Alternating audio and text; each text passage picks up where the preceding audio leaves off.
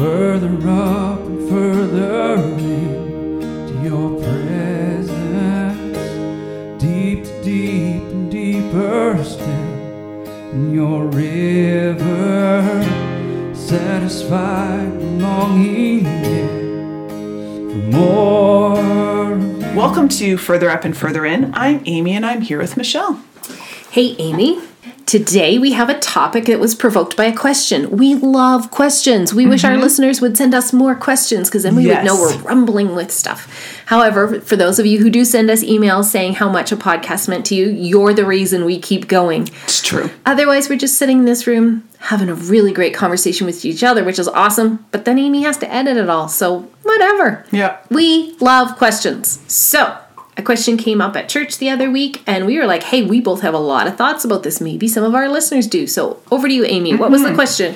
The question, kind of summarized, was what does joy actually look like? Is it just being happy all the time, sharing, funny emojis and memes on the internet?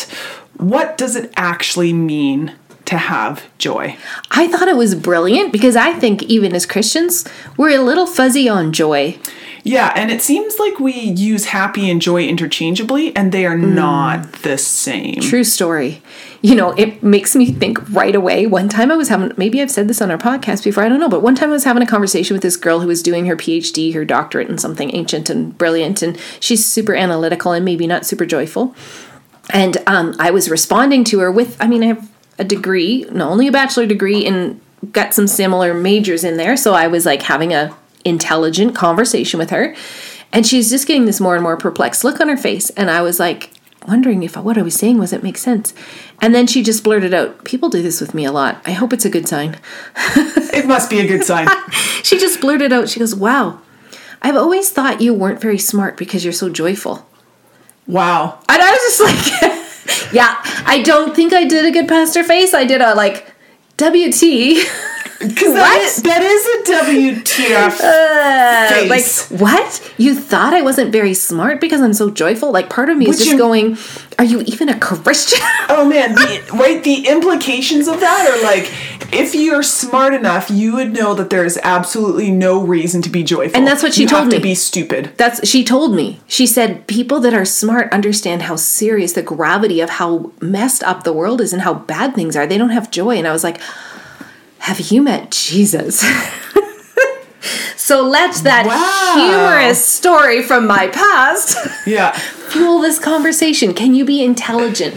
Can you be not in a state of denial? Right? Because I've seen that, like happy, clappy, Pollyanna, we're just going to blow over all your pain and sadness and act like everything's okay. Yeah, and are only certain types of people able to certain be joyful, and the rest of us are whatever. Yeah. Lame. Yeah, so I got thinking about this a lot. I thought you handled the question brilliantly in the moment, but also, I don't think we've covered this on our podcast yet. We're only a little ways into the year, but we've talked about it in the past, how we ask God for a word of the year. Yes, that's right. I had kind of anticipated, and now why we do this is like, we're just asking God, what word are you speaking over my year? Because it helps us pay attention. Yeah. It's not like some weird fortune telling anything. It's just like, no, like, what are you saying over my life that I can pay attention to and partner with it?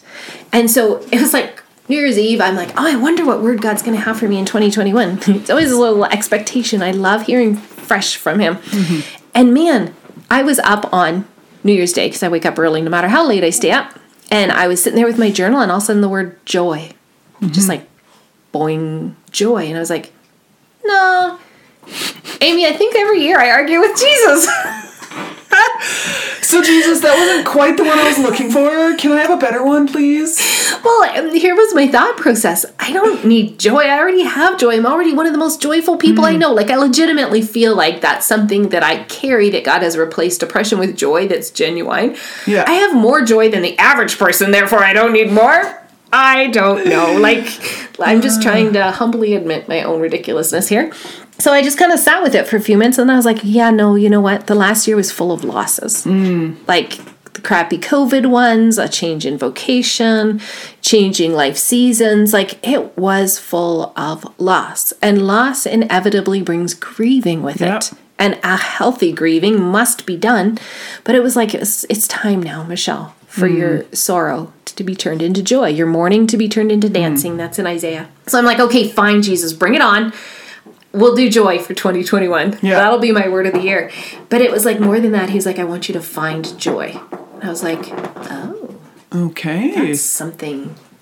That's another level. Because, pain pokes you in the eye. It punches you in the gut. It stabs you in the back. Yeah. Like, when pain is happening, we know it's happening. Mm-hmm. But there's something about joy that it's like we can just wait for it. Like it's a bit of a lottery. Yeah. It'll happen. Some days it just crashes over us like a wave and it's like, wahoo! And sometimes when we're intentional, like we're celebrating anniversaries, birthdays, we find joy that, oh, there it is again. We find joy. Yeah. Why? Because we're stopping. Yep. And we're looking. Mm-hmm. And we're focusing on what we're grateful for. Yeah, so finding joy. It was when I was answering that question, because it was kind of a question and answer at the end where we get up and answer it. It was such a hefty topic that I was like, what is this even, blah. And the only thing that I could remember that was like, I was at a victim services conference a while ago. So a lot of social workers and people that are like, see really terrible things. And seriously addressing trauma and sadness. Yeah, exactly. And this one keynote speaker, she was talking about the importance of gratitude. The importance in gratitude in cultivating joy, right? Because she's like, man, it's so easy for us to get into the complaining, life sucks, everything's so hard. And she's like, you need to cultivate gratitude for joy. And she's like, and this is what I say, if you have a really hard time doing that, she's like, you start with, I am grateful that I don't have food poisoning. Because unless you're actively in the middle of food poisoning, we are all very grateful that we don't have food poisoning. Right? And then from there, right? Even just being like, man, I'm so glad thank you, Jesus, that I don't have food poisoning. Actually, for me anyways, when I say it, there's a little bit of delight or joy that comes in that because you're actually doing it in a genuine way. You're not just blowing over pain and disappointment and loss. You're not just minimizing something. Part of it for me, Brian and I were talking about it later because we were like, man, that was a question to be on the spot for and have like a 2-minute answer, right?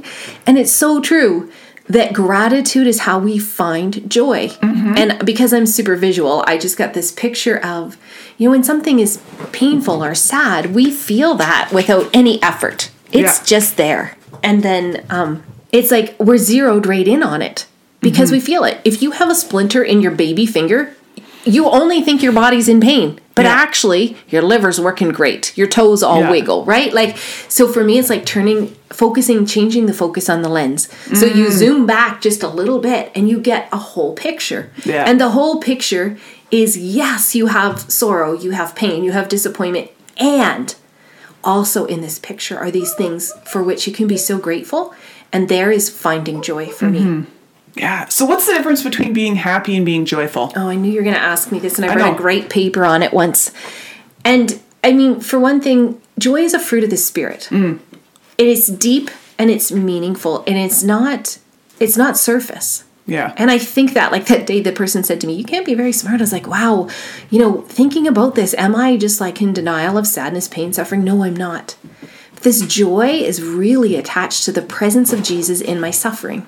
So kind of my answer is 2 parts. Is like practice gratitude, and I do it fiercely, daily. Like crawl in bed at night, I thank God so much. I love my mattress. Like I do. But how easy would it to be to just be thinking about what was bad in my day? Yeah. Which I also bring to Jesus, and I thank him for my mattress, and I thank him for Brian, that he's so good looking and warm and whatever. All the stuff. Just practice gratitude. And part 2 is like, those are simple ways for low-grade pain. But sometimes when we're in the middle of it, man, you just got a diagnosis that like knocked you out. You just lost someone to death. Like, those are moments where you are not just going to change the focal lens. They have blocked out the light. Yeah. And so that's when I go to something else. And because I've been really journaling a lot about joy and really paying attention, So this is not an at least thing to address our pain, but it's like we need to find the presence of Jesus in our pain. Yeah. Scripture tells us, I think, is it Psalm 16 that says in his presence is fullness of joy? Sure. I think it is. And there it's like, in his presence. Well, he's always with me, but I need awareness of his presence. And so Jeremiah 31, lots of people know the passage that says, I know the plans I have for you. They're good, to prosper, hope, future, all that. Right after that, he says, you will seek me with your whole heart and you will find me. And so there's that place of tension, right? Here I am. I got knocked right off my feet by this. I can't just like, oh, yay, my mattress is nice and now I'm going to be fine. We're not saying that. We don't want anybody to hear that. No, definitely not. We do not want anybody to hear that. But it's like, no, in my presence is fullness of joy. When you seek me with your whole heart, you will find me. And so in those nitty gritty places, even where I'm still grieving things that I've lost or am in the loss of in this weird season of life, when I find and feel his presence, actually there's joy. You don't make it up. Yeah. He is the essence of joy.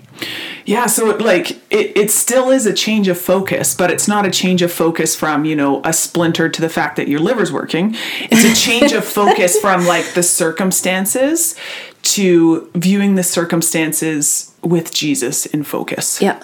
Right? Yeah. And so what I hear you saying is, kind of tie back that into the happy and joy. Happy is dependent on circumstances. Yeah. Joy is dependent on us being anchored to Jesus in the circumstances. Yeah. Exactly.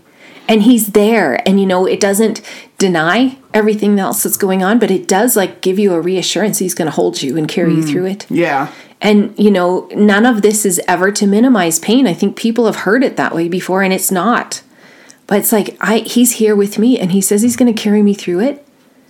And he says I'm going to know his goodness in it. Yeah. And from there we can get strength, right? The joy of the Lord is our strength. And again, right? Something we can sing as a fluffy song from our childhood. The joy of the Lord. Maybe, I don't know. Did you guys sing that song? It's the joy of the Lord is my strength. And man, I experienced that one as a don't be down in the doldrums and acknowledge suffering. Yeah. Sing your happy marching song. But man, when you've encountered him in your place of great need and strength starts to rise up because you know he's there and he's going to carry you, there's strength in that. And that is the joy that gives us strength. Yeah.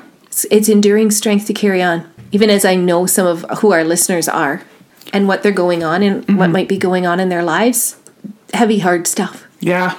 And I find myself praying, oh God, bless them with enduring strength and an awareness of your presence. Oh man, because right, the just going off that, the enduring strength, sometimes what happens is if we kind of gird ourselves up with strength, it's like we get worn down and weary because we're just like fighting and gritting our teeth and like, I'm going to have strength during this. But combine the strength with God's presence, because it's the presence of Jesus that brings strength, not by our own whatever, muscling through it. And even as you're doing that, your gestures and your expression, I'm like, and sometimes when I try to do that power through thing and not feel the sorrow, I'm actually hardening myself, which is actually a blockage to joy. Yep. And so we actually, it's defeating, right? Yep. So here we go, we're going to be strong and fine, and we're actually blocking the pathways to joy. That's so like, I mean, it makes sense, but it's also messed up in the like, if we block ourselves from feeling the sorrow, feeling the hard, feeling the pain, we actually are also blocking our capacity for joy. Yeah. It's like that Inside Out movie, which is a little oversimplified, but I still love it. Every time I watch it, I feel it. I'm like, oh, there she goes. See, she's blocking out joy.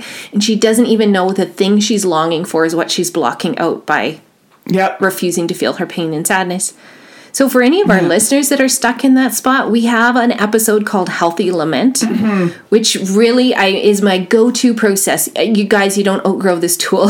No, definitely not. In this world, you will have trouble, Jesus said. Yeah. You're going to need this tool to process your sadness, to process your pain, so that you can also tap into that wellspring of joy. Yeah. So take time to listen to that and give yourself some space to journal it out a little bit.